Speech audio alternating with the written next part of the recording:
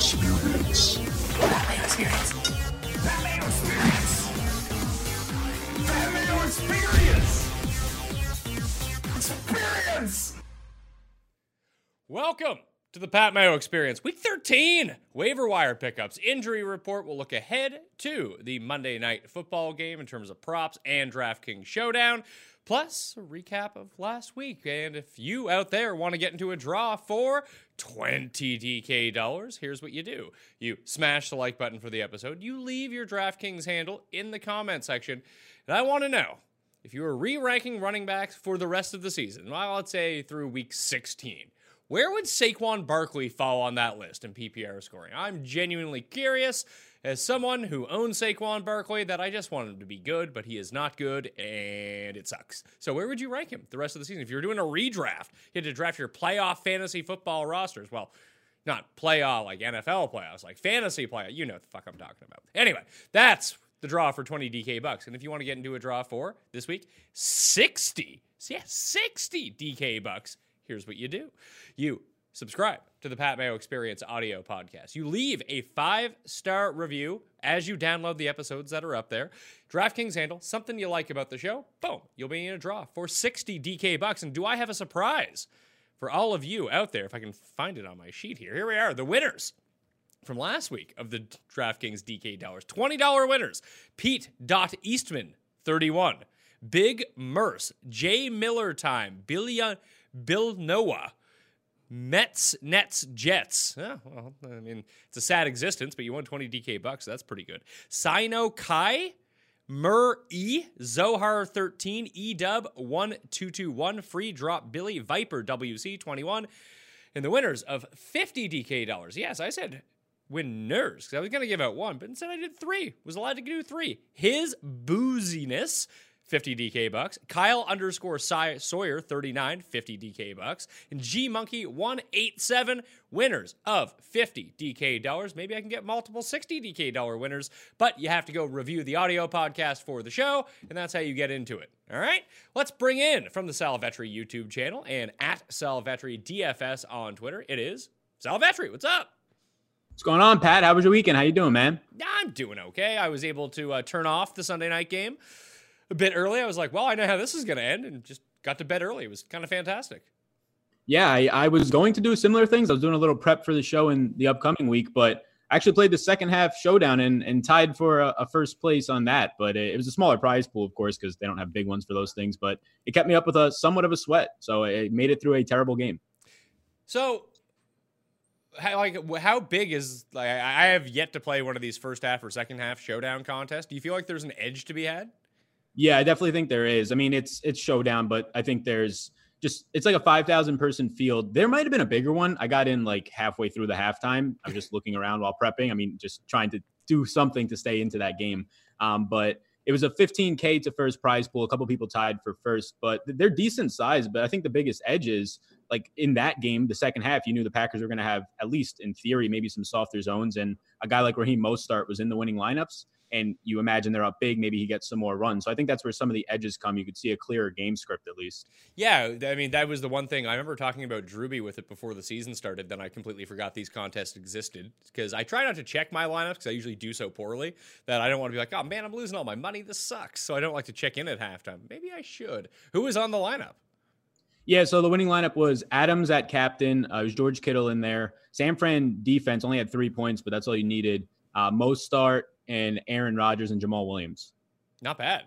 So, yeah, Jamal Williams, the pass-catching back, put him in over Aaron Jones in a script where you expect them to pass the entire time. Makes sense. Yeah, exactly. And then you just get the other side of it. Jimmy G doesn't make a lot of sense when they're up that big, so you can kind of clear out some names a lot easier than, obviously, before the game starts. Well, if I was able to do that better for the main slate in Week 12, I would have been a winner. Instead, I was a loser. But there was a winner of the Pat Mayo Experience Open, and once the link is provided for that, you'll be able to find it in the description of this video and podcast. But I don't have it yet, so it can't be there. Probably best off checking on Tuesday's show when I do it with Jake. I usually have it by then. Even last week, I didn't have it by then. Still, it fills every single week, so you should get in early enough.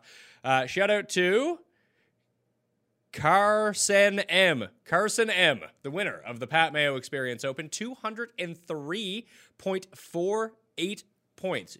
You want to try to guess his lineup? Yeah, let's give it a go. I'll start with the running backs. Derrick Henry. Derrick Henry is the flex player in this lineup. So you know that there are 3 running backs. Leonard Fournette. Leonard Fournette is one of the running backs, yes.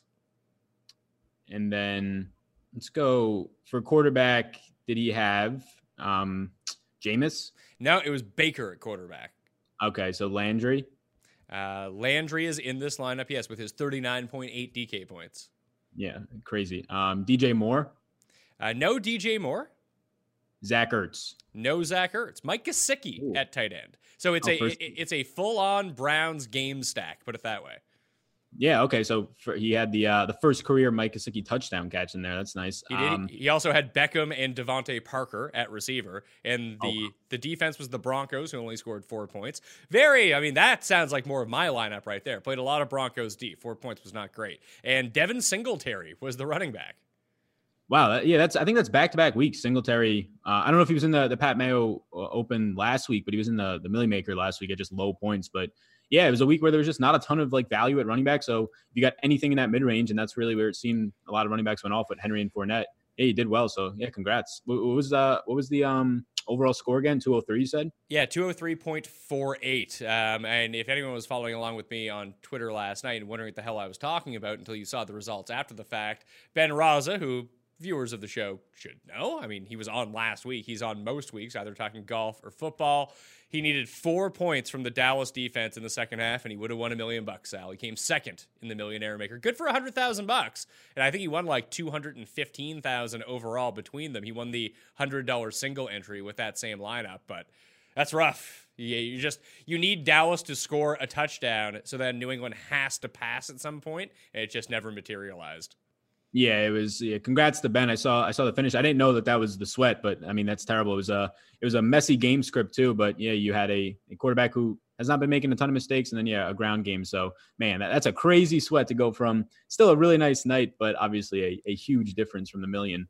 Well, here was the biggest thing about it too. So there was one guy behind them who had a chance to pass both of them, and they had N'Keal Harry. So Harry scores the touchdown obviously early. Then he almost scores another one in the fourth quarter, and they call him down. So at the end, he's been sitting there because he has the Dallas defense. And if they kick a field goal, it's going to drop him 2 points, which I think would have dropped him to like 5th place from 2nd place. Obviously, they don't kick the field goal. They throw it out of bounds, but the clock doesn't expire. And the guy right behind him, he's like 0.4 points behind him, has Randall Cobb.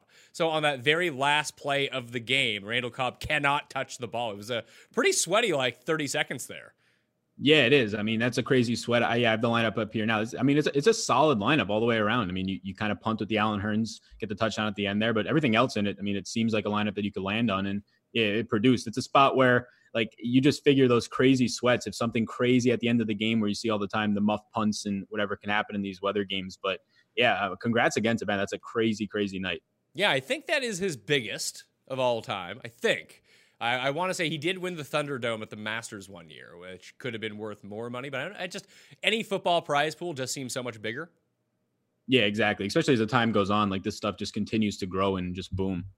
Let's talk about Week 12 before we move on to Week 13. Because frankly, when I looked at the waiver wire for Week 13, it's basically all the exact same names as last week. So no one really is there anyone you can think of that actually emerged from nowhere on the waiver wire? Be like, got to pick that guy. Maybe Russell Gage if Julio's actually hurt. Yeah, maybe Russell Gage if Julio's hurt. Nothing else really stands out outside of last week. We really touched on a lot of them. I think that maybe Rashad Penny, if you wanted to say that Carson fumbled 2 more times in that game, and it seemed like he got a little bit of a bench. Fumbles on back-to-back possessions, 8th fumble on the year, 7th and 8th. So I doubt they stuck with Penny early on, or Carson early on with these fumbling issues, but you're getting closer to the playoffs. I mean, if you're fumbling pretty much almost once a game at this point, they're going to have to give you a shorter leash. So Rashad Penny's the only one who kind of pops up a little bit because of that issue. But no, it's the same thing as last week with the both Scarboroughs, the Jonathan Williams to an extent. At the running back position. And then, wide receiver kind of everything stays the same. I will say Golden Tate concussion protocol, Sterling Shepard, if he's on your waivers, would be a better play as he'll move into the slot. But that's about it.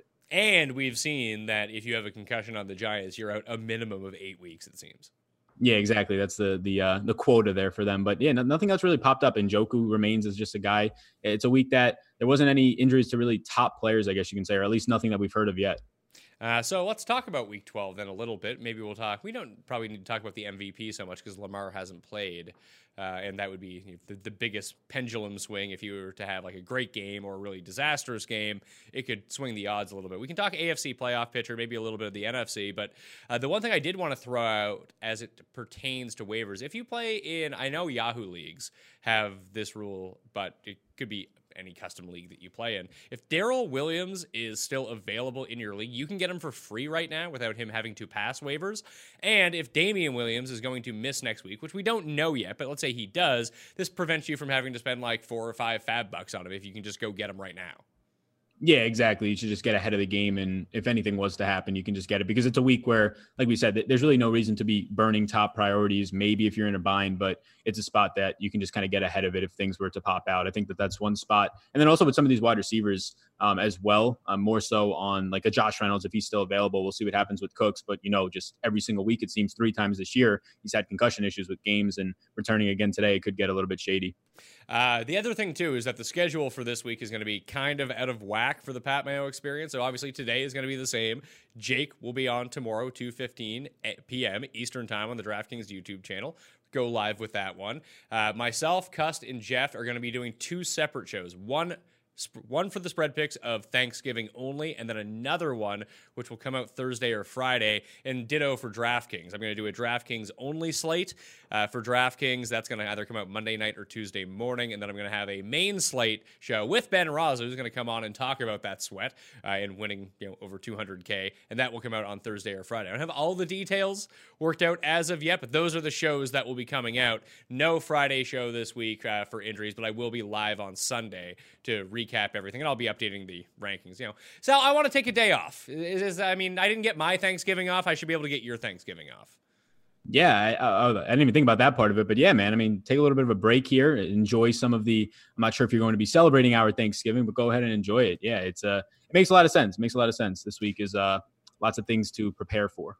Yeah, listen, I'm just going to go what I do every Thanksgiving, just go to the same place, watch all the games. And it's like the one, because I'm not going to be recording on Friday, it's the one football slate of the year. I actually get to have a few beer because I don't drink on Sundays anymore. Because I used to do that, and the column was just like, woo, out to lunch. I was feeling it on Monday mornings. But, this way, with a day off afterwards, I can partake a little bit. It'll be nice. Yeah, I like that. That reminds me when I was in school, I had the same issue. Is if you're up at night, there's no way you're getting up for some of those videos in the early morning, or at least it's complete quality drop off. But yeah, for me, it's going to be I get to avoid going to the grandparents, at least this year, where there's no Wi-Fi and a small TV to watch football. Although I'll be going to my girlfriend's grandparents where there's no Wi-Fi and apparently a small TV to watch football. So not much of an upgrade. Okay, so here's what you do. I have this all figured out because this happened to me one year. I actually went to go visit my great-grandmother, and she lived in Newfoundland. She's dead now, but at the time she was like 80-something. We had to go visit her before, we didn't get to see her again. So it was not Thanksgiving. It was over, I think it was like a week 16 or week 17. So I ended up buying you can buy remote internet sticks. You can stream it through your phone now, so that's probably something to look into if you have an unlimited plan. Just tether your internet to whatever devices that you have. And then if you have DirecTV, you can open that app up on your iPad or your computer or whatever and just easily watch it that way. Or even just bring a Chromecast with you and stick it into the back of the TV and project it on. All ways that you can go about it, but you can get the internet stick, plug it into your computer, and then tether everything off that. If you're in dire straits to watch the games, which I know that I would be. I'm guessing you would be too. Quick tip for anyone out there going to Thanksgiving where there's very poor Wi-Fi. Yeah, exactly. That's good. Did not think of some of those. The biggest thing I was going to think of was just hope, but your ideas are better with the stick. That's something I should look into. Just hope that there's a hotspot or something that I can go on to and just pay for the $1 or the $2 day pass, whatever it might be, unless they inflate it for Thanksgiving. But yeah, I got to look into all my options. I've been putting it off, but it's quickly coming, and I don't want to be just sitting there with my hands in my lap. Although, of course, Thanksgiving, it'll be fun to talk. We need to do some other things as well. I don't know anything about that. I just moved away from the family. So I never see them on Thanksgiving anyway. I forget how that goes. I assume it's really boring after an hour. Yeah, in the past, it's the only time that I would see my grandparents, but it was for the year. But yeah, it gets boring quick. But the other part of it is now I'm actually moved away. So I have to endure the expenses of traveling 10 plus hours in a road trip for a 3-day stay. So we'll see. I'll give you the update next week on how this whole fiasco goes. Well, now is a good time to change your cell phone plan. See how many gigs that you can get. Like, if you can get on the unlimited plan and make sure that the quality of the bit rate doesn't drop off, you can actually just stick that in the middle of the room and tether like 4 devices off of it. Or just plug it into the one that you want, open up a split screen on the go, and you can at least watch Red Zone and the game of your choice at once. I mean, you can just watch the one game at once right now, I suppose, if it's on Thanksgiving. So you can just do that off the one device. I highly recommend it. Just make sure you don't get caught with like overage charges. Yeah, I got the unlimited plan right now, so that's always the fallback option on the phone or laptop to go to. Yeah, just do it on the laptop. Do you like, what service do you use to watch football? Like, do you have DirecTV? No, so right now I have like that DirecTV, just like the Sunday ticket, so it's almost on like a bit of a delay on all their feeds that they give you. But yeah, that's what I use right now on the Sundays, and then if any of those games are blacked out or anything, I just find some sort of stream. Yeah, so if you go on DirecTV, I mean, I'm sure they have an app. It probably works better through the app, to be perfectly honest with you. Yeah, that's what I've been using it like on a Fire Stick, so they have an app on that. I imagine they have it on something as well. So yeah, I think we're working through this. This is good. I needed to talk this out because it's easier than to just think in my head and put it off. So I think we got a plan now, and I feel a lot better about Thanksgiving. Yeah, so you don't need to go on Reddit boards. You can just come on the show, and then we'll talk through it. And maybe helpful people can put in their best ways of how to deal with lack of internet in the comment section, and we'll be good to go. We create our own Reddit boards here.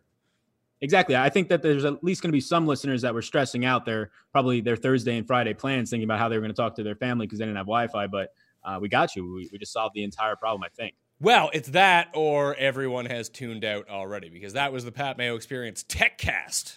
Hope you enjoyed it. More about the recap from last week. Did you get into this Patrick Laird stuff at all, like throughout the weekend?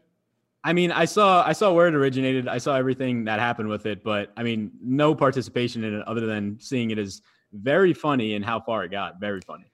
Do we have a number on what he was owned in like the Millionaire Maker app? Because if it was above 0%, that is shocking.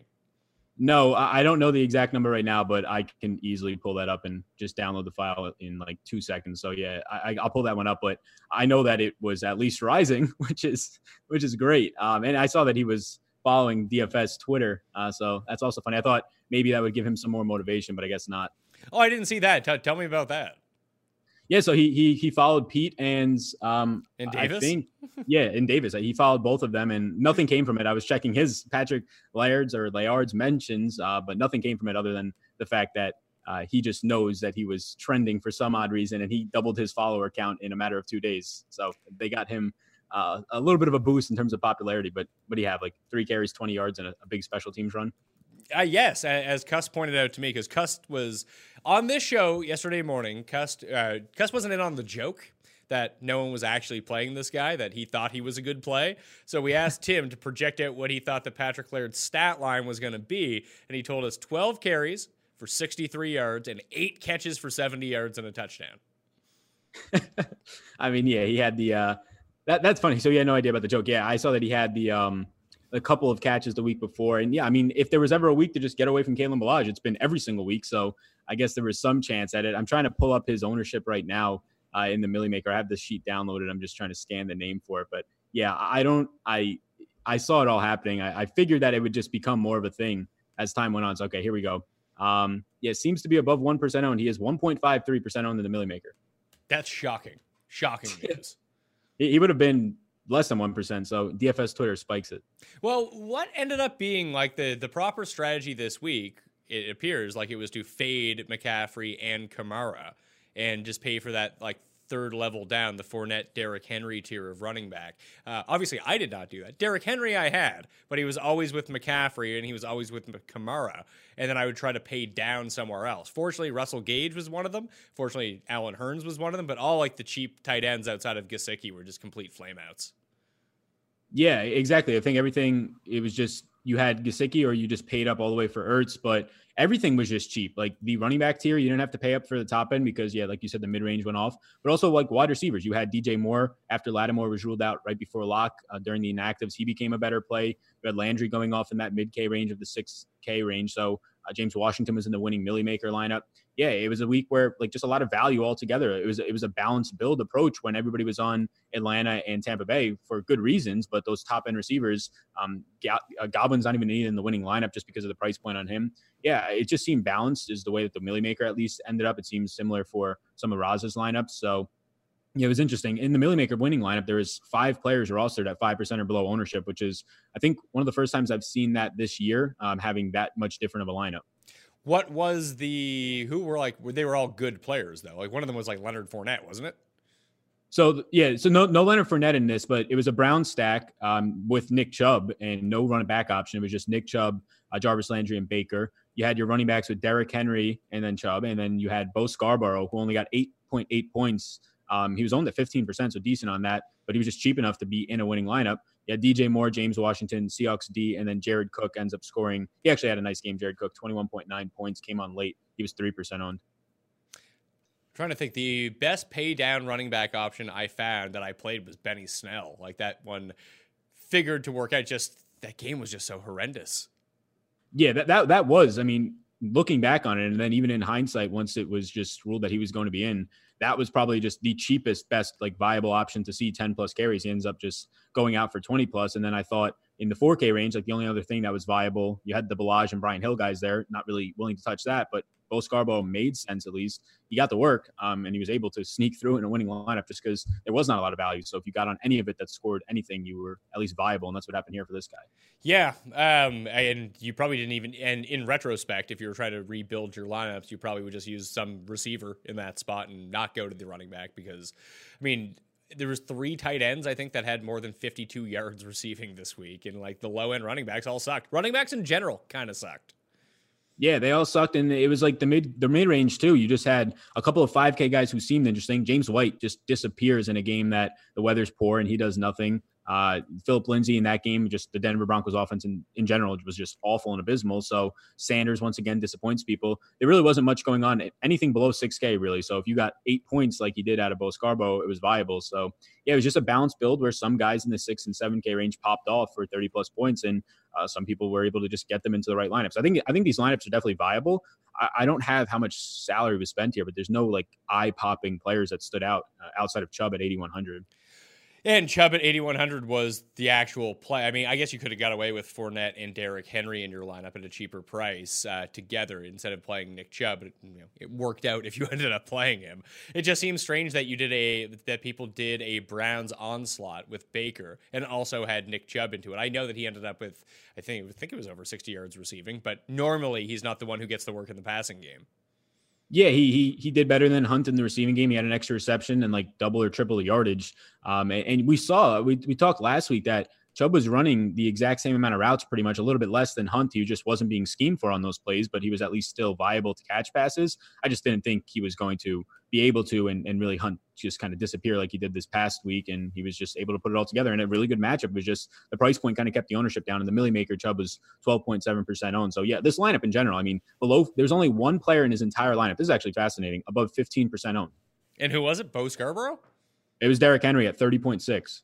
Yeah. Yeah, and normally like chalk running backs, and when I went through this with Ricky on Friday, like chalk running backs shouldn't scare you too much at the high end. It's not like you couldn't have won if you played McCaffrey or Kamara, because McCaffrey scored the most points of anyone, I think, at running back. It was him, Henry, or Chubb, or Fournette.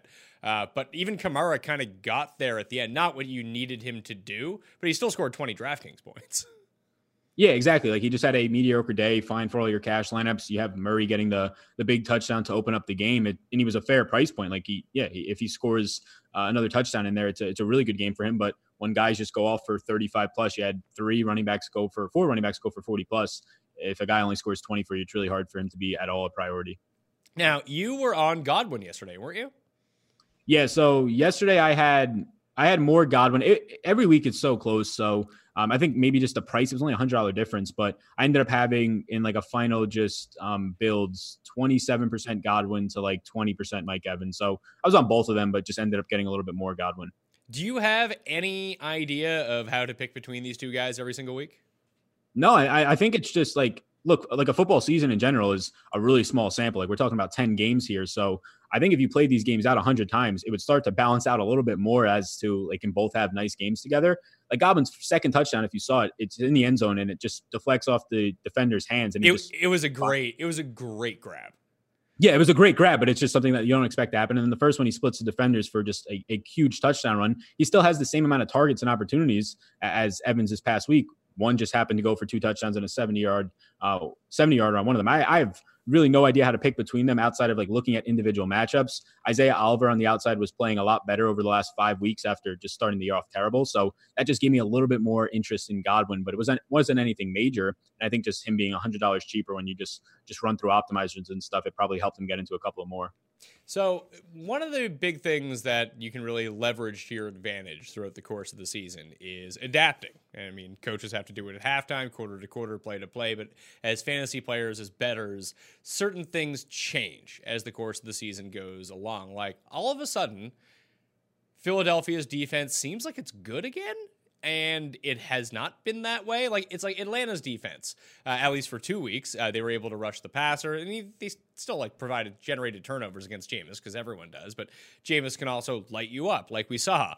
But like Atlanta's defense and Philly defense are 2 examples that it seemingly have just improved out of nowhere, coming off of bye weeks. Like they got it together, they got healthy at the right time, and you probably don't want to like pick on them every single week. They're not a layup defense anymore. Are there any other teams like that you've noticed? Like maybe even offensively, like this team just can't run anymore. Like we know the Bears suck, but like it shouldn't be that surprising that they're not good on offense.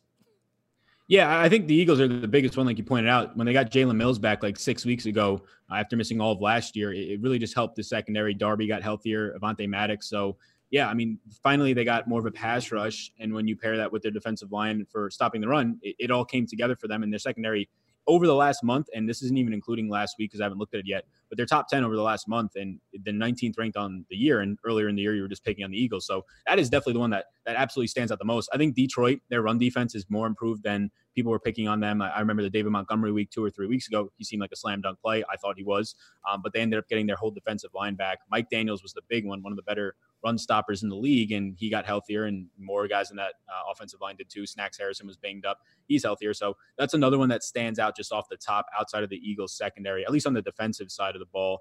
I think that there's big worries, and we saw a little bit last night for the Packers, whether it's offensive line issues with injuries, but just the kind of holes of their wide receiver corps behind Devontae Adams are really showing. Now, they faced a stout secondary yesterday, so it was to the extreme, but it got pushed to the extreme, and it wasn't even like a professional offense out there when you take out Devontae Adams. It was a little bit concerning out of their receiving corps. So those are the ones that kind of stand out the most for me. Do you ever watch games and then look at the score afterwards or see the conclusion and be like, I don't know how that happened? Because that's how I feel about Washington winning yesterday. Yeah, well, I think that watching that game, I had similar thoughts as well. And the end of that game, did you see what happened with Dwayne Haskins? When he was taking selfies on the sidelines and Case Keenum had to come in? Yes, I loved it. I thought it was the best. Yeah, I thought it was fantastic. Like, he was just all in his emotions. They had to put Case Keenum into, if anybody didn't see it, take the final kneel down. Case Keenum's stat line was 1 rush for -1 yards because you need the final finishing of the game to close it out. Dwayne Haskins was on the side taking selfies.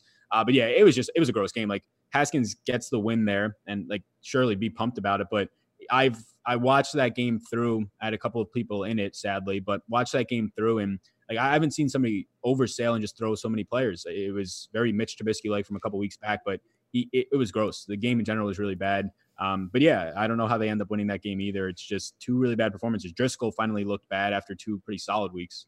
Yeah, Driscoll looked bad. He threw the 3 picks. I mean, that's one of the reasons. You throw 3 picks, Scarborough fumbles once, and you return a punt for a touchdown. Then you can start piecing together how Washington ends up winning this game. They also sacked Driscoll 6 times. But one of the sneaky things, like Driscoll had probably the worst game that he's going to have all year. Funny, it came against the Redskins.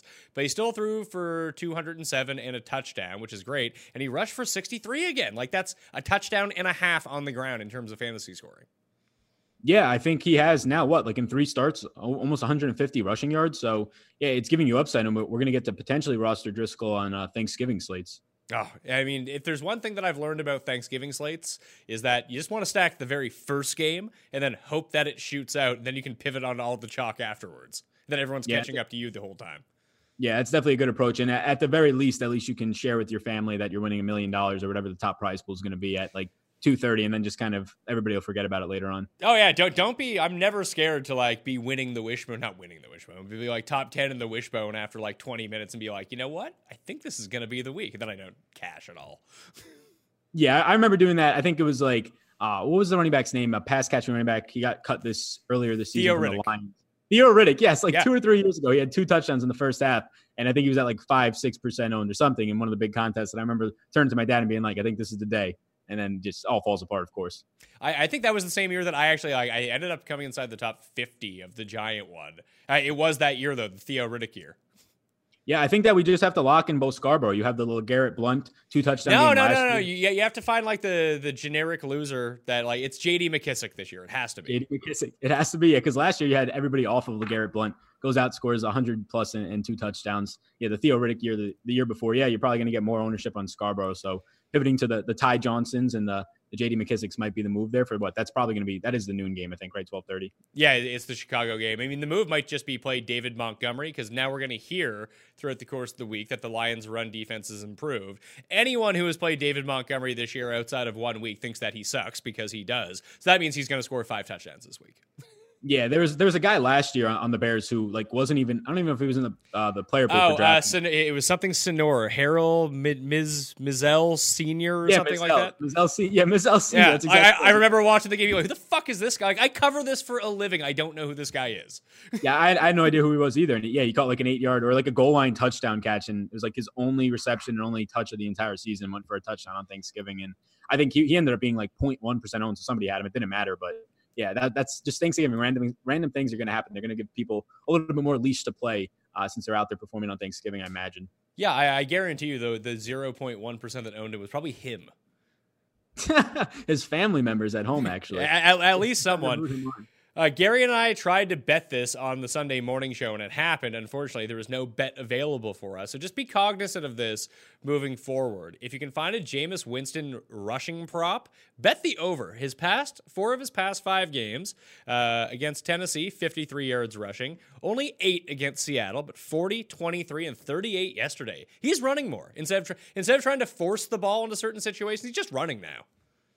Yeah, he's running, and he just has so based on the way that they run their offenses, he's always just going to have lanes to run through if indeed he can just stay mobile back there. So yeah, he's taking advantage of that a little bit. Yeah, that's one that stands out. You mentioned a couple weeks back, or it might have been last week, Demaryius Thomas continuing. He had a touchdown called back this week, but he's just very quietly catching like 4 or 5 balls a game out there. So I would keep an eye if those props drop to like 2.5 receptions or something. Or 3.5. It's a nice spot to be at. Yeah, it was the second time in 8 weeks he didn't cover his over in receiving yardage. So Ryan Griffin got there at the end of the game, though. So shout out Ryan Griffin. I actually, instead of playing like 5 props and divvying up my money, I played 1 prop yesterday.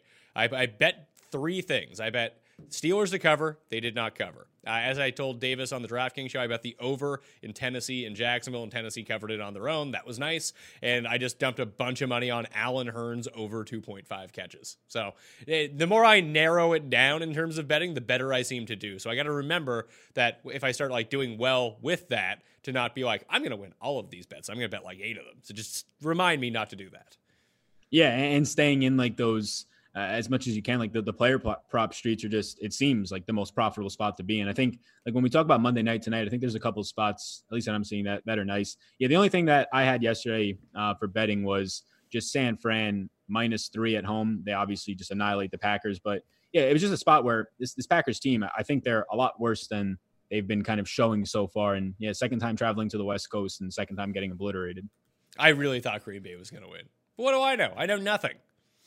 Yeah, the main issues that I saw there was like their wide receivers. George Kittle, I think the Packers, they are the worst team defending tight ends, and they've just faced like all the elite ones this year. If you go back and look at it, they face like every really good tight end, but they just can't cover tight ends. And then the other big one was just the secondary, like how good the San Fran secondary is against, like, it's just Devontae Adams. You can let him catch 7-8 balls underneath, but after that, there's really nobody to take a top off. MVS, Allen Lazard, John Wallison, they all combined for like a total of 5 catches for like 10 or 12 yards last night. It was just terrible. Someone in the chat did say Washington should have scored more points. And I guess theoretically that's true because McLaurin should have had 2 touchdowns. But Haskins sucks, so you expect him not to complete those passes. Like, he's bad.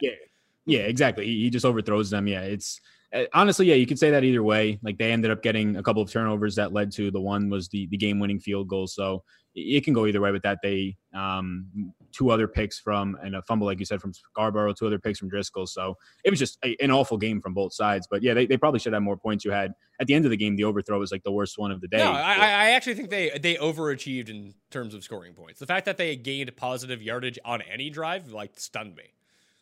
Yeah, I think he had what? They had 100 entering the fourth quarter, they had 111 yards of overall offense. That's just not good. And then obviously they get like 60 yards in the last quarter. It was a decent final drive from Haskins, I would say. He stepped up in the pocket and got a nice first down running, but that was like the best thing he did all day. It was just, if he doesn't end up getting that win, and I'm sure people will talk about it this week, it's probably, he's going to get the rest of the season to start. They've already said it, but it's just really tough to take any positives away from that game if there's no win there.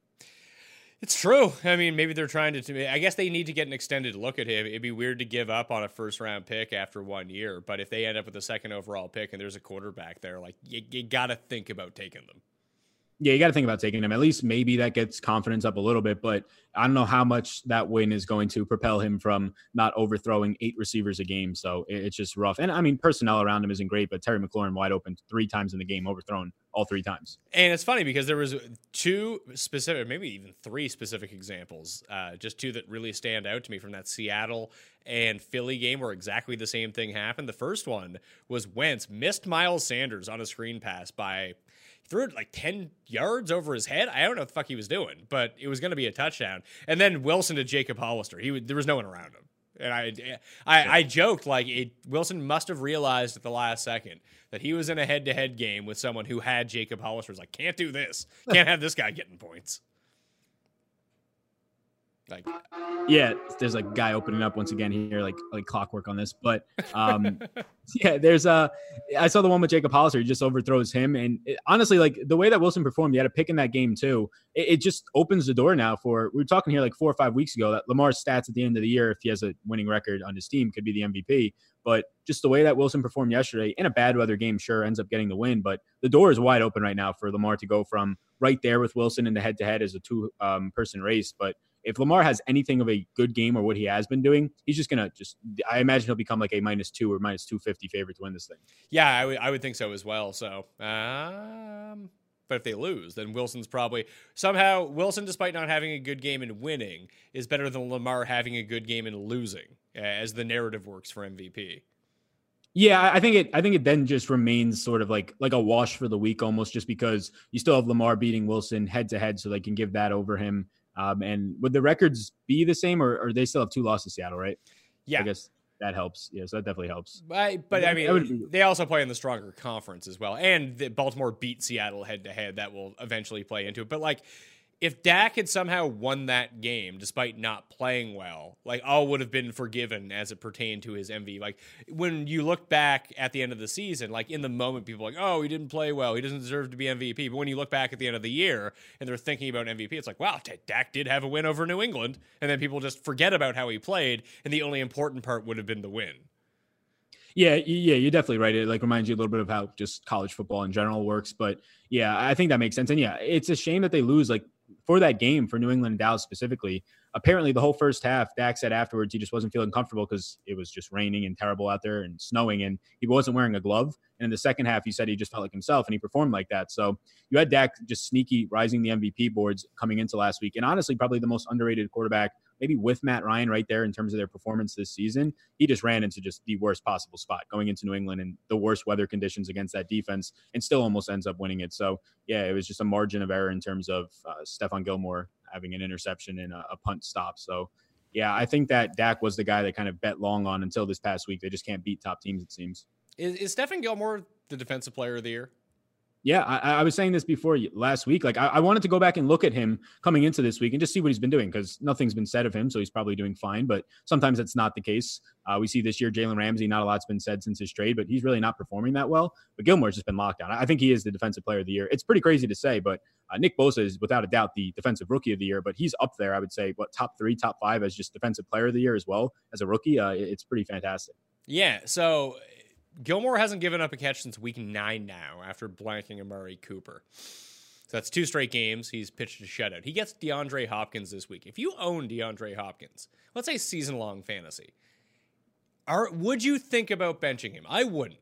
I think you have to play him regardless, because you could get into a situation where all of a sudden Gilmore is on Will Fuller and they bracket coverage Hopkins and kind of do what San Francisco did to Adams. Be like, you want to catch 9 passes for 60 yards, go nuts. And we'll just shut down everything that goes deep. Like you don't know exactly what the Patriots are going to do. So, you can't 100% commit to a situation, but I'd be real worried. Yeah, I'd be real worried. I wouldn't sit him. I think you mentioned Adams too. I think Hopkins and Adams are similar when it comes to fantasy, as they're like the only two guys that I'm not worried about the matchup. You can get worried about the matchup for other guys like Julio and whoever else in the top end, Amari we just saw. But Hopkins is just, I personally think he's the best receiver in the game. He's just locked into seeing 10 receptions. And the way they're using him this year, outside of his great red zone role, which continues, is you're getting passes to the 10 to 15 yard range. And if they're going to let him have those, then that's fine for fantasy purposes. But yeah, it's a spot you're going to get, in my opinion, like the matchup of the century or at least the season, the number one wide receiver versus the number one cornerback in the league. And it's going to be really fun to watch. We've seen this in the past, though. Jalen Ramsey, when he was at his peak, and really, I mean, he's still fine and there, but last year, 2 years back, you've seen Hopkins just working Ramsey twice a season. So I'm not too worried about Hopkins, but it's going to be a really fun matchup. Quote from Pete Carroll on Chris Carson's fumbles. Quote, "Chris is a guy who's a big part of our team. We'll do everything we can for him. Competition is a beautiful thing, and no reason not to get Penny back in there next week. We'll get these guys hammering away." Still think that Carson's going to be okay. Yeah, I think he's going to be fine. It's just like at some point there has to be concerns of, okay, he fumbled 4 times in the first 4 games. We can get that cured by the end of the season. Now you're in the final quarter of the season and he fumbles 2 more times. Like if this happens in a playoff game and it absolutely ruins your season, everybody's going to look back and say, well, you let the guy who fumbled 10 times this year really fumble it away in the playoffs. So I think there's going to have to be at least some more push for competition. Maybe it gets his ball security a little bit better. I don't know how you can change that. Don't know the logistics behind it, but I would say Carson comes out and starts next week, but if you see one more fumble out of him, I would imagine he's just going to get the seat again. Yeah, you're living on pins and needles with that one, but I think he has the most rushing yards in the NFL since week 4. Like, there's a reason that they keep putting him back in.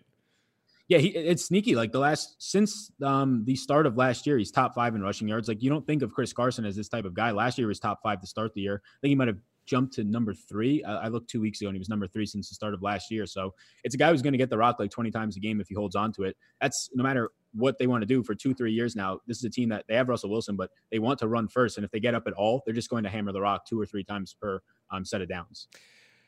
If you want to get into a draw for $20 DK dollars, what you do is you smash the like button for the episode. You leave your DraftKings handle in the comment section and tell me where you would rank Saquon Barkley in PPR leagues at running back for the rest of the season, weeks 13, 14, 15, and 16. Which running back would he be? Where would he rank for you?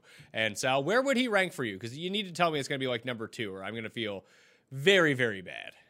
Yeah, definitely not going to be number 2, but I think we can try and work this out. So the last 2 weeks he's ranked 47th in terms of his games. If you go back 3, okay, so let's reverse it so we can get a little bit more positive. 3 weeks he ranks outside the top 30. You go back for the last 4 weeks though, he's the top 15. So I mean, that's if we go backwards, it's positive for you. But if we do the more logistic thing there, logical thing, he's going from being a top 15 back over the last month to top 30. To now outside the top 45. So you get the Eagles 2 more times in the final 5 weeks if your season-long teams play in week 17. So the remaining schedule is Packers, Eagles, Dolphins, Redskins. Yeah. So I just need to get to week 15 and I should be okay. Get Dolphins, Redskins, and he should be good. Yeah, I'm going to say that Saquon's still for the rest of the season, I'm going to say he's still probably right around a top 15 to top 10 back, if not better. There's only 4 games left, like you said, and 3 of those are positive matchups. So I'll probably say that Saquon's top 47 and 30 over the last few weeks. If I had to rank it right now, I'd still every single week be ranking Saquon right around like a top 8 running back. Well, the weird thing is, like, when you look at the snap count, it's shocking. Like, he played 97% of the snaps against Chicago and could do nothing. There's a couple of those guys this week. There was 2 of them. There's Miles Sanders, the other one. Miles Sanders played 84% of the snaps. Maybe he's just not good. Sanders. Yeah, I really don't think that like he is. I don't think he's a complete runner. He's definitely good in the receiving game in terms of like specific routes, though. You can't run a wheel route for a guy like every other play. So, if you're just going to carry the ball 10 to 12 times and get nothing and not be elusive, it's tough. So it's funny you mentioned both of those guys coming out of Penn State behind each other. I mean, Saquon, I think it's just a weird small sample, definitely injury related, but I just don't think Sanders is a good pure runner. I think he's just way better in the receiving game. But even in the receiving game, like, wouldn't you have expected him to do more in this game script, or was Carson Wentz just turning the ball over too much to do anything? So yeah, that's definitely part of it. But you saw last week too, he only touched the ball 4 times in the second half. They're just not scheming him in, and that's why I think like there's specific plays in this playbook designed for Sanders, and he's very good at them. Wheel routes. That's like literally it. Like wheel routes is what you see this guy have huge plays on. But anything else, like pass protection, Miles Sanders is not good on. So he's not going to be coming kind of slipping anything from there out of the backfield. So I think there's just very limited plays that he has upside on in this offense and that they trust him with. So that's what I would guess out of it. Because, yeah, he's not being used the last 2 weeks when he's just on the field nonstop. Would you, let's say, again, Alshon and Deshaun Jackson are out and Nelson Aguilar is out. Do you want any of these Philly receivers that isn't named Zach Ertz or maybe Goddard? Like, do you want a piece of Greg Ward Jr.? Yeah, I saw Greg Ward comes off the practice squad and catches like 3 first-quarter passes. But no, I don't want any of them. Like, they're running once again. Just last year, they ran the most 2 tight end sets, 12 personnel. They're doing that once again this year, but like at record highs, not just for the team, but for the league in back-to-back weeks. Goddard and Ertz are on the field 85% of the time each. So they're the 2 primary weapons there. They both got there in like garbage time this past weekend. But yeah, I'd be fine getting to Goddard in any format and definitely Ertz. Let's talk about the AFC just a little bit, except for the last one thing I wanted to mention is, are we all foolish for this is the year we gave up on Jarvis Landry and season long, and this is the year he's finally good? Yeah, I gave up on him. I'm like, I think there's like a video on my channel like earlier in the year on players that I think are going to be a little bit overdrafted, and he was one of them. So it was just a spot where he survived on volume in the past, and now Odell comes, you think the volume goes away. But yeah, Landry's been great, and I gave up on him this past week, and he played on the outside more like I thought it would happen, and it didn't hurt him that much. So he's just been good. He's just been great. Maybe the revenge narrative got him last week a little bit more. Yeah. Oh, the other thing too was there was if I know many people did not watch that Jets and Raiders game, but there was a play in that game that seemed to just. It's funny, you can point to certain turning point moments, and when this happens, everything goes wrong. Like Oakland was moving the ball pretty well. They had a 3rd and long at one point, and Carr just hit Tyrell Williams in stride over the middle. It was going to be a catch and run for like, at minimum 25 yards. If he had made one guy miss, it was a touchdown. And he just dropped it. Like, hit him in the, like, through the hands, hit him in the chest, hit the ground, drive ends, they punt, Jets come back down and get up 13-0 after a touchdown, I think it was, at that point in the game when Oakland could have been winning if that pass was just completed. It's funny that stuff like that can happen, and it seemed to send Oakland into a complete tailspin. And now Oakland is back to, what are they, 6-5? So you have Oakland at 6-5, the Colts at 6-5, the Titans at 6-5. The Colts and Titans play each other this week. The Steelers are 6-5, the Browns are 5-6, the Jets are 4-7, and the Bills are the front runners right now in the AFC wild card. At least they're 8-3. The Chargers are also 4-7. Who do you think gets the 2 wild card spots in the AFC? Yeah, so I mean, the Bills' schedule, they're just going to pick up like 1 or 2 or even more tacky wins. So I think the Bills are going to solidify a wild card spot there. But then after that, I mean, it's really hard to think that the Steelers hold on to this. A 4-way tie, they just have the weird tiebreakers right now. They just benched Mason Rudolph. It's very rare that you're using your 2nd and 3rd string and benching them, and then you're going to make the playoffs with that at this point in the season. So right now, I think it's between probably the Raiders and the Colts. The Titans are there. They're a really nice defense. If I had to just pick one, I'm probably going to go with the Colts. I just trust the head coach a little bit more. I think they have a very disciplined defense overall. And Jacoby Brissett, for at least the most part, they're not relying on him to make big plays. He's just kind of like a glorified game manager right now, but he doesn't make a lot of mistakes. So I'd probably lean on the Colts right now. The Raiders defense is just a big concern for them. Well, the issue is for the Colts, like they could still win that division. Houston can miss the playoffs. Yeah, that's another reason to like kind of go around it. I think that Houston's probably going to be in there. We'll see though, like big games coming up for Houston without a doubt. Well, let's see. The Browns play the Steelers in the early slate of games. If they can beat the Steelers this week, I think that it might be them who makes the playoffs because they get the Bengals twice. So if they beat the Steelers and then they beat the Bengals twice, now all of a sudden they have 8 wins and they just need to beat basically they would have to win 1 against the Ravens at home. And they've already beaten the Ravens this year on the road or at the Cardinals. You like win 1 of those games. I think 9 wins get you in. Yeah, 9 wins get you in. They play the Ravens what week? Is it the 2nd to last week? Yeah, it's the 2nd to last week. The Ravens could be completely like if the Ravens somehow lose a game between now and then, and they can't catch, despite having the tiebreak with the Patriots, if the Patriots just kind of win out, they might actually not have anything to play for in Week 16. Yeah, exactly. That's what I was going to say. If they don't have any reason to put Lamar out there, they're probably not going to. It would be a lot better, obviously, if it was Week 17 for them. But yeah, the Browns are probably the one sneaky team as well. I think that all these other teams have just fallen out if you have 4 wins at this point. But yeah, I'm just not a big believer in the Titans, even though the defense. But I think that the Browns just coming back with some of those easier wins, like you said, is big. It's just tough to see. We'll see what it looks like with the Ravens end of the year. I don't know if they can get them once again. Just now you have the Ravens, a totally different secondary at this point, and obviously more reps for Lamar as the season goes on and maybe competing for the number 1 overall seed at that point. But yeah, the Browns are playing on a much just overall on offense. I have it written down here in the notes for that game. That was the best half of football that Baker Mayfield has probably ever played in his career. Again, it was Miami, but 28-0 or 28-3 going into the half. Every single drive except one, they scored a touchdown. They look really good. Yeah, and then as it came out in the third quarter, all of a sudden Miami starts coming back in that game. They got it down to, 28-17 at one point? Yeah, they went on like a 17 unanswered points they score in that game. The Gesicki touchdown was the first one that they had, and then Allen Hurns in garbage time gets another one. But yeah, they got it down, and then you had coming back the other way. It was just turnovers for Miami at the end of the game, kind of messed up with them. Yeah, and tune into the Spread Pick show this week as Tim gets the Jets into the playoffs. That's always fun when we hear through that. They do have a very easy schedule, but they might just be 4 wins is going to be tough to come back from. And them winning, especially beating Oakland, is only helping Cleveland at this point because Cleveland has the tie break over them. So if they ended up tied, Cleveland would just get in. Yeah, they have to like run. Like, they're obviously not eliminated yet, but they probably have to run the table, get to those 9 wins, and then, like you said, have some help everywhere. Really, a ton of help everywhere else. Yeah, other teams can kind of forge their own destiny here just by winning out or losing once, something like that. Look at the Houston Texans schedule, though. Like, they could win their final 5 games, but they're live to lose their final 5 games too, which is really weird. They're at home against the Patriots. They're at home against the Broncos, which they should win, but the Broncos can kind of beat anyone, which is weird. Then you're at the Titans, at Tampa Bay, and then at home against the Titans. Like, the Titans can really control a lot here if they beat Indy this week, and then they can sweep Houston. The division's theirs.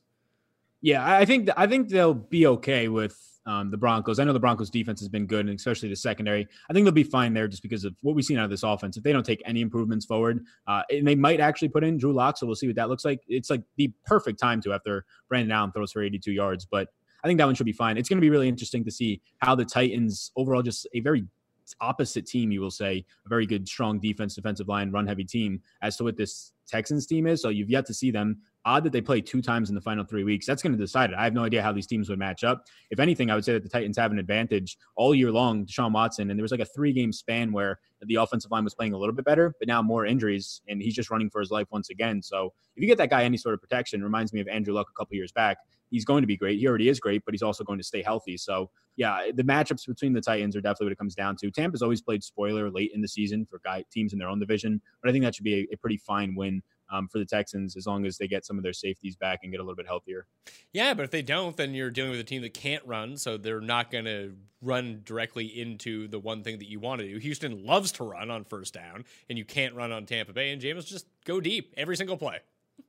Yeah, I think it's fair. I think yesterday we had the perfect correlator. I think this is it. I think if Jameis throws 2 interceptions in the game, that's perfect. You want him to throw 2 interceptions in the game if you're rostering him that day. Nothing more, nothing less, and you get the nice ceiling game out of Jameis. Yeah, and even for how they actually perform, like they always get themselves into trouble when they're like, you know what, let's try to run here on 4th down for -8 yards and not get it and turn the ball over. Like they're better off running 8 times a game and throwing it 60. They really are. Yeah, I completely agree with that. I mean, that's how they're built. That's how they've been built for like 2 or 3 years. And as much as Bruce Arians wants to try and get Ronald Jones or whoever it is going, it's just not going to happen. Yeah, so for Indy, their best case scenario is beat Tennessee this week and then have Tennessee and Houston split with each other in those 2 games, I think. Yeah, I think having them just win one apiece, just obviously in the same division, move a little bit ahead. Indy, though, I think they have the tougher matchup out of all of them. I think they just match up the best against some of these teams like Tampa. I think the secondary for Indy is just it's a very good zone, similar to Buffalo, probably not as good, but it'll just stop some of those bigger plays from the receivers like you saw Godwin and Evans the past couple of weeks running down the field. But I think it's a tough matchup because they still have the Saints, and then that whole conference of the Saints, Tampa Bay, and the Panthers. It'll be a tough matchups in really all of them. All right, let's talk about the waiver wire and the injuries for the week. At running back, no one really got hurt. Jeff Wilson got sick. That happened, but that wasn't really too concerning. Matt Breida missed the game. Damian Williams left the Monday Nighter last week with a rib problem. No word yet on whether he's going to play. Marlon Max, doubtful for next week. Jordan Howard missed with the stinger again. James Conner missed. Devonta Freeman could be back next week. Chase Edmonds, monitor his status coming outside of the bye week, and how that affects David Johnson, how that affects Kenyon Drake. That entire situation is just going to be a mess. I don't envy anyone having to try to pick between those guys. Chris Thompson missed week 12 with his turf toe again, so nothing really changes. It sucks. When we were talking together last week, I had Jonathan Williams as my number 1 pickup, and then progressively progressively by the end of the show, I talked myself out of having him as the number one pickup. Probably should have just stuck with him as the number one pickup because that's where I have him now this week. Yeah, I mean, I think I probably assisted in talking out of that, but yeah, he's up there. He's like a top 2 pickup, probably number 1 right there with Scarborough, the 2 guys I have at the top of the list. But I wasn't expecting 26 carries of the 35 running back carries. I wasn't expecting Jordan Wilkins to not touch the ball after being ruled active on a short week. So we'll see if Wilkins actually gets into the mix now, maybe a little bit healthier. But yeah, it seemed like he's had the opportunity 2 weeks now, a week and a half with Mac out, and he's performed well. So I don't think they just completely throw him out there. He's still going to see 15 probably carries, I imagine, probably 12 to 15. Yeah, I think he's viable the entire time that Marlon Mack is out. So now it just depends on the timetable for Marlon Mack. And I'm guessing week 14, week 15 for him. Maybe longer. It could be the year. It's a hand fracture. Yeah, they try and at first they try and downplay it and said that he'll miss 1 to 2 weeks and then they're going to reevaluate it. But everything that I've seen since then is it's just really no timetable on it, which usually means if you haven't heard anything yet, he's probably not playing this weekend, and there's a really doubtful chance the weekend after that. So you can find the waiver wire pickup column up on DraftKingsPlaybook.com. As always, I'll be tweeting it out on my Facebook page. If you hit the description of the podcast or video, you'll find a link to said article up there. The rankings change with new injuries all throughout to the end of Tuesday evening. So Jonathan Williams, number 1. Jamal Williams actually fell below the threshold, so he's number 2. Bo Scarborough, Darrell Williams, like I mentioned, if you're watching this on a Monday, you play in like a Yahoo League or something like that, where you get a free pickup if a player hasn't played. I'd just go pick him up right now. Kalen Ballage, Benny Snell, Darius Geis, Rashad Penny, Adrian Peterson, Quadre Olison. Eventually, Devonta Freeman's going to come back to make these Hills and Olisons and these type of guys irrelevant. I would imagine, at least. Yeah, I would imagine. I think Freeman, I don't know if it was this week that they said just now that he was resuming practice or was expected to resume practice on Monday today. But yeah, I think he's going to come back. They've already been performing poor. It's just a poor run blocking scheme and banged up offensive line in general. So yeah, it's going to mess all that up. You have just a messed up Redskins backfield that you're at this point, there's not a lot of injuries, and there haven't been on some of these top running backs for weeks now. So you're kind of scraping the bottom of the waivers at running back. Yeah, I think the guys that you mentioned are fine. Benny Snell, the only concern there is you have James Conner coming back, but the other 3 times James Conner has come back, he's gotten re-injured. So I think that at least holding on to Benny Snell for a week or two once he comes back, if you're already on his team or you just pick him up, I think, or he's already on your team or you pick him up, I think it's fine. But yeah, it's just really the handcuffs at this point. I mentioned earlier, Rashad Penny is somebody who stands out probably more so if you own Chris Carson at this point, just due to the fumbling issues. But yeah, it's Jonathan Williams, Bo Scarborough at the top of it for me. Wide receivers, injuries in week 13. You mentioned Golden Tate a little bit earlier in concussion protocol. We'll keep an eye on that. Julio Jones is the one I'm really concerned about. If it's a shoulder problem, means he might not go in week 13. Jakeem Grant, he definitely looks like he will not be going with an ankle injury in week 13. He was carted off the field against the Browns. Albert Wilson hurt his ribs in that game. He didn't return. Paul Richardson hurt his hamstring. Robert Foster, Australian for sex, according to Adam Levitan. He finally got his second catch of the season and completely blew out his hamstring on it. So probably not going to see him again for another year. Marvin Hall left the game for the Lions. Hunter Renfrow hurt his ribs, came back, then re-aggravated them again, left against the Jets. They were getting blown out. No word yet on how serious that is. The guys to really pay attention to, Mohamed Sanu didn't play. Tyreek Hill on his hamstring problem. He should be okay going into week 13, but monitor his status. We'll see about Robert Woods in Monday Night Football. Auden Tate didn't play. Dorsett didn't play. Juju didn't play. Patrick Gamboul did not play. Deshaun Alshon didn't play. Adam Thielen should be okay with his hamstring coming out of the bye week. He's been off for 3 weeks now. And AJ Green. Sal, I think we're starting to see that AJ Green might not play this year. Yeah, it's like he's just when he's talking to the media, he's definitely, I don't think he's going to play, but when he's talking to the media, it's more so like, yeah, I'm banged up. I can probably, like, it seems like if this was a playoff push, you'd be out there, but why do that when your contract's on the line? And for 2 years straight now, you've been dealing with foot injuries as a wide receiver. So, and you also see Ryan Finley just throwing ducks out there nonstop. I don't think you want hospital balls when you're in a contract year. So yeah, I would sit out if I was him too. Pickups. Devontae Parker is still not owned in more than 60% of leagues. Doesn't that blow your mind? Yeah, it does. And like every week, there's just sort of like a stigma for me when I see him on DraftKings. His price is coming up, and I'm just like, like there's going to be a week where this guy doesn't catch 8 balls and have close to 100 yards. But Fitzpatrick is just eyeballing this guy. So yeah, if he's still on the waivers, at least worth a rostering, and definitely worth a rostering at this point going into the playoffs. He's a top 20 player. Like he's a top 20 wide receiver. Like he should be, not only should he be owned, you should be playing him every week. So Devontae Parker, Debo at 2, Russell Gage is probably the most available of all these guys, and this really hinges on Julio being hurt, but I have him at number 3. Darius Slayton, Cole Beasley, Randall Cobb, James Washington, A.J. Brown, Anthony Miller, N'Keal Harry. Same guys as last week, basically. No, I have every single one of those on here. I imagine Sterling Shepard is 2 owned, but the only way that I would want to, I guess if you have him on your team or if he's there, if you do have no Golden Tate, he'll be moved into the slot, which is just going to be a really nice spot for him overall in that offense. But yeah, it's pretty much the same of everything. You're going to have both those Miami guys injured this week, so that helps Devontae Parker even more, helps probably Allen Hurns, and really behind them, if people are trying to wonder, there's not much. There's like Gary Jennings is like the 5th string wide receiver, guy cut by Seattle. You don't want to be picking that up. At tight end, the news on Monday morning was that Eric Ebron's been placed on injured reserve. Didn't see that coming, but hey, no more Eric Ebron the rest of the season. Njoku didn't play. Evan Ingram didn't play. Rhett Ellison didn't play. World's favorite millennial son, Caden Smith, ended up catching a touchdown, running a bunch of routes for the Giants as well. So he'd be someone to pay attention to, but I would expect Evan Ingram or Rhett Ellison back this week. Vernon Davis, Delaney Walker, both missed the week, as did Austin Hooper, and Ed Dixon was placed on injured reserve. For pickups, I moved Jack Doyle to number 1. So I go Doyle, Griffin, Hollister, and Njoku, Fells, but without Ebron, Doyle's kind of the play now.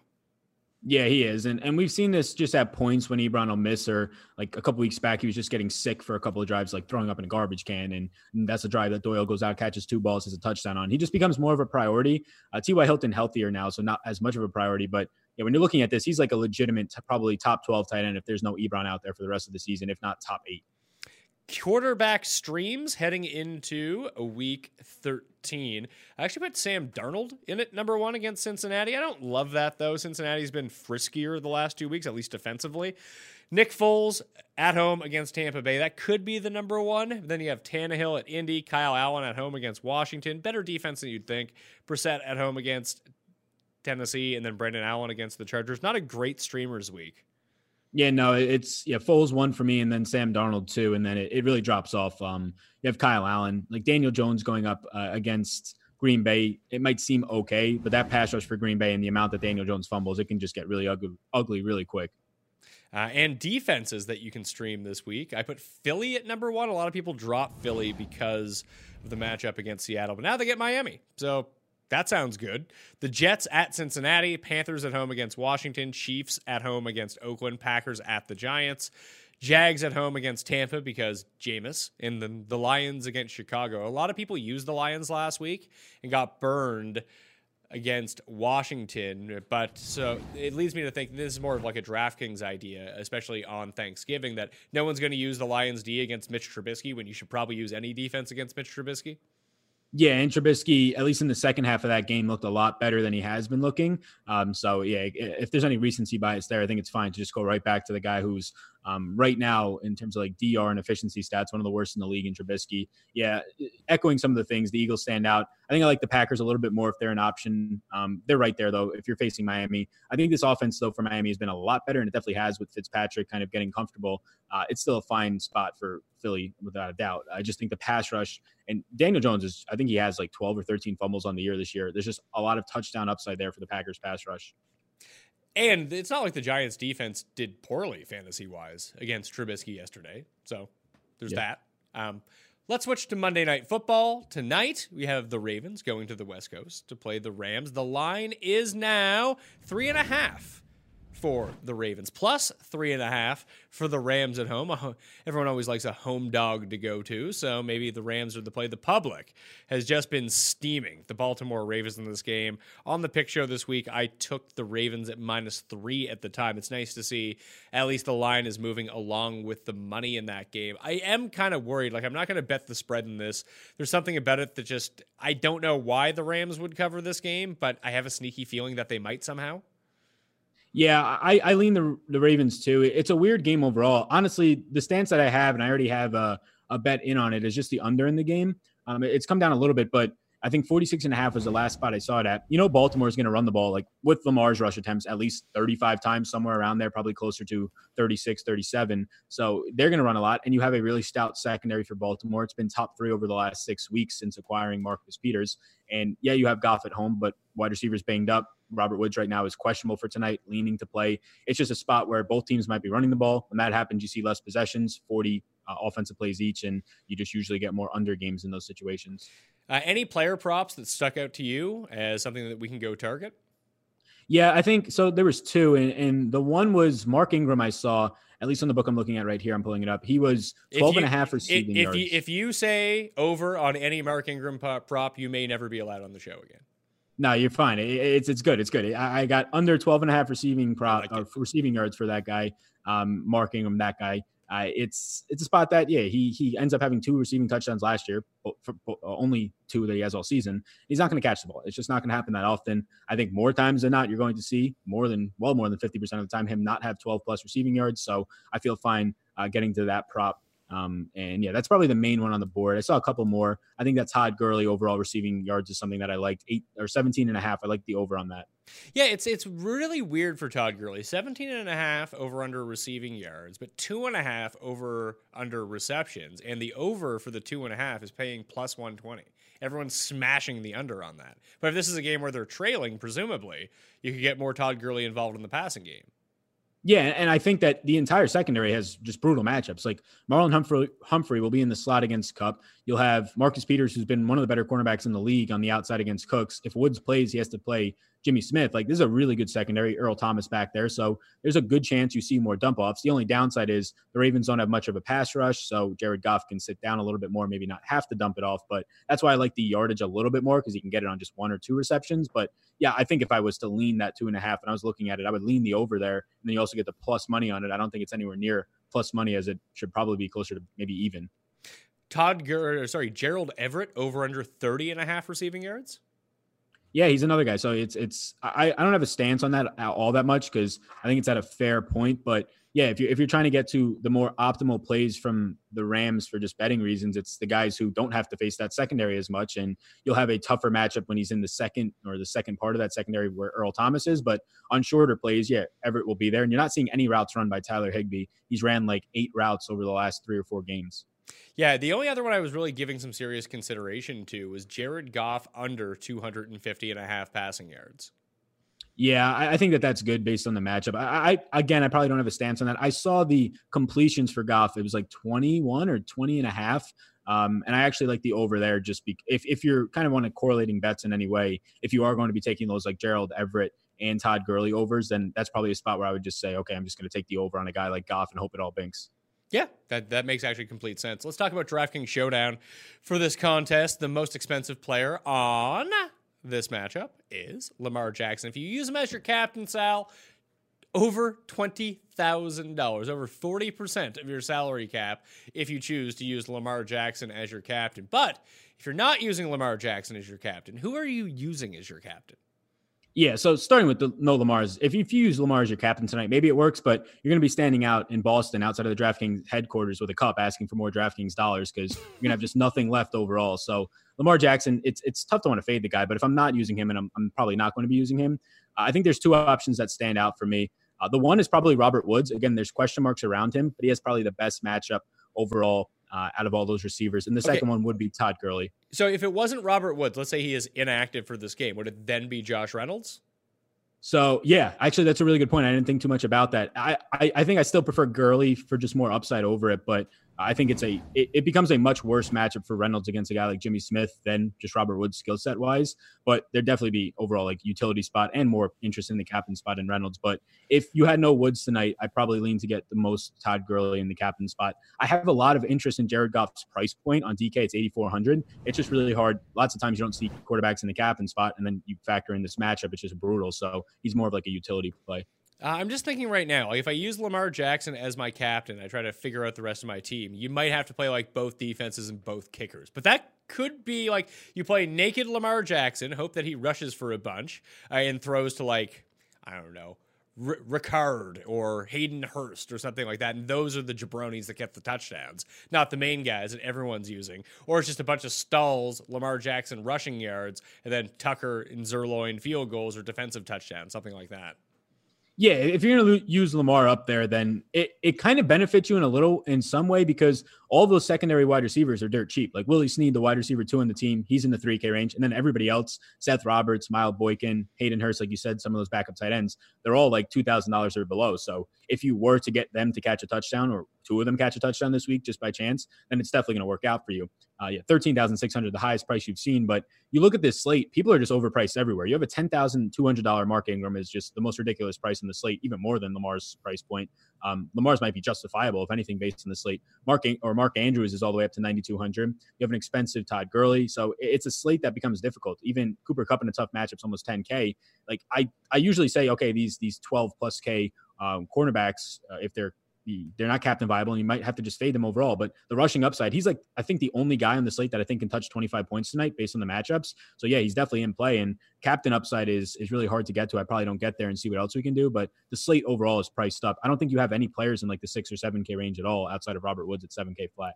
I actually think both defenses should be in play for this matchup. I know that there might be a lot of points scored by the Ravens, but at the same time, if this offensive line breaks down, Aaron Donald can do some damage, and Lamar's going to be running so much that it does leave him susceptible to fumbling, to turnovers.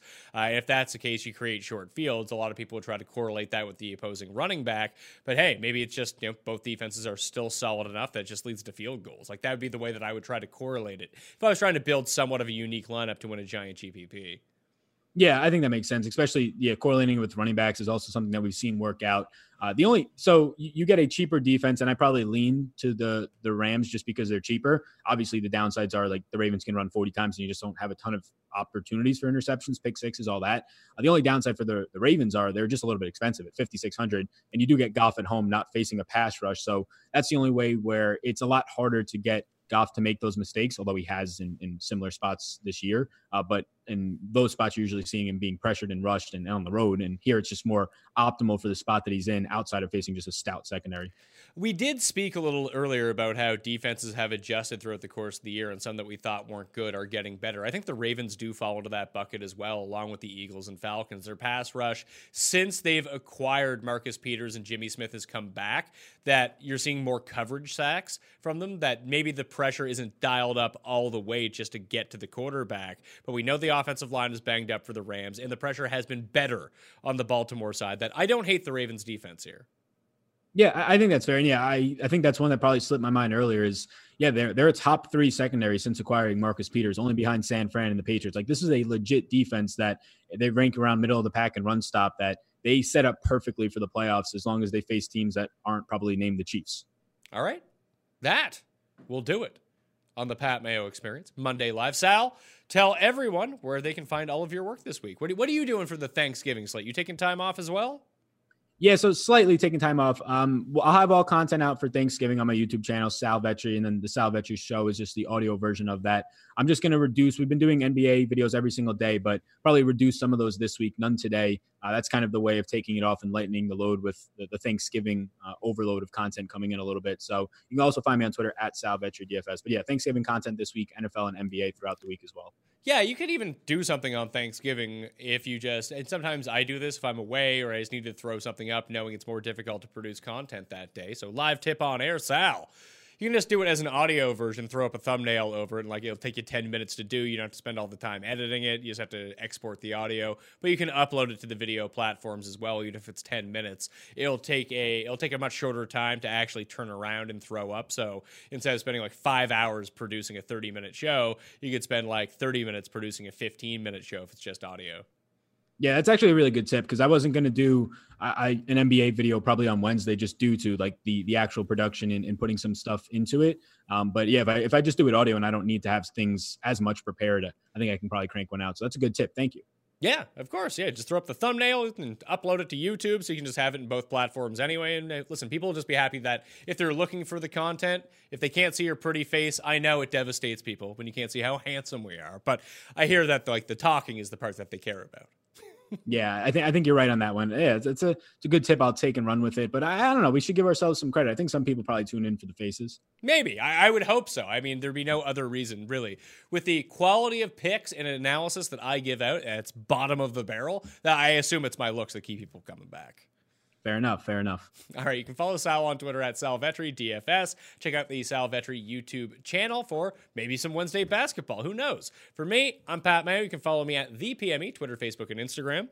Like I mentioned, the schedule's a bit different this week. So I'll have this show, which you just watched, obviously. That came out when you watched it. On Tuesday, Rankings with Jake. 2 separate pick shows this week, one for Thanksgiving, one for the main slate, same as DraftKings, one for Thanksgiving, one for the main slate, so you'll catch them at different times throughout the week. Just keep checking back, and if you want to get into a draw for 20 DK bucks, smash the like button for the episode.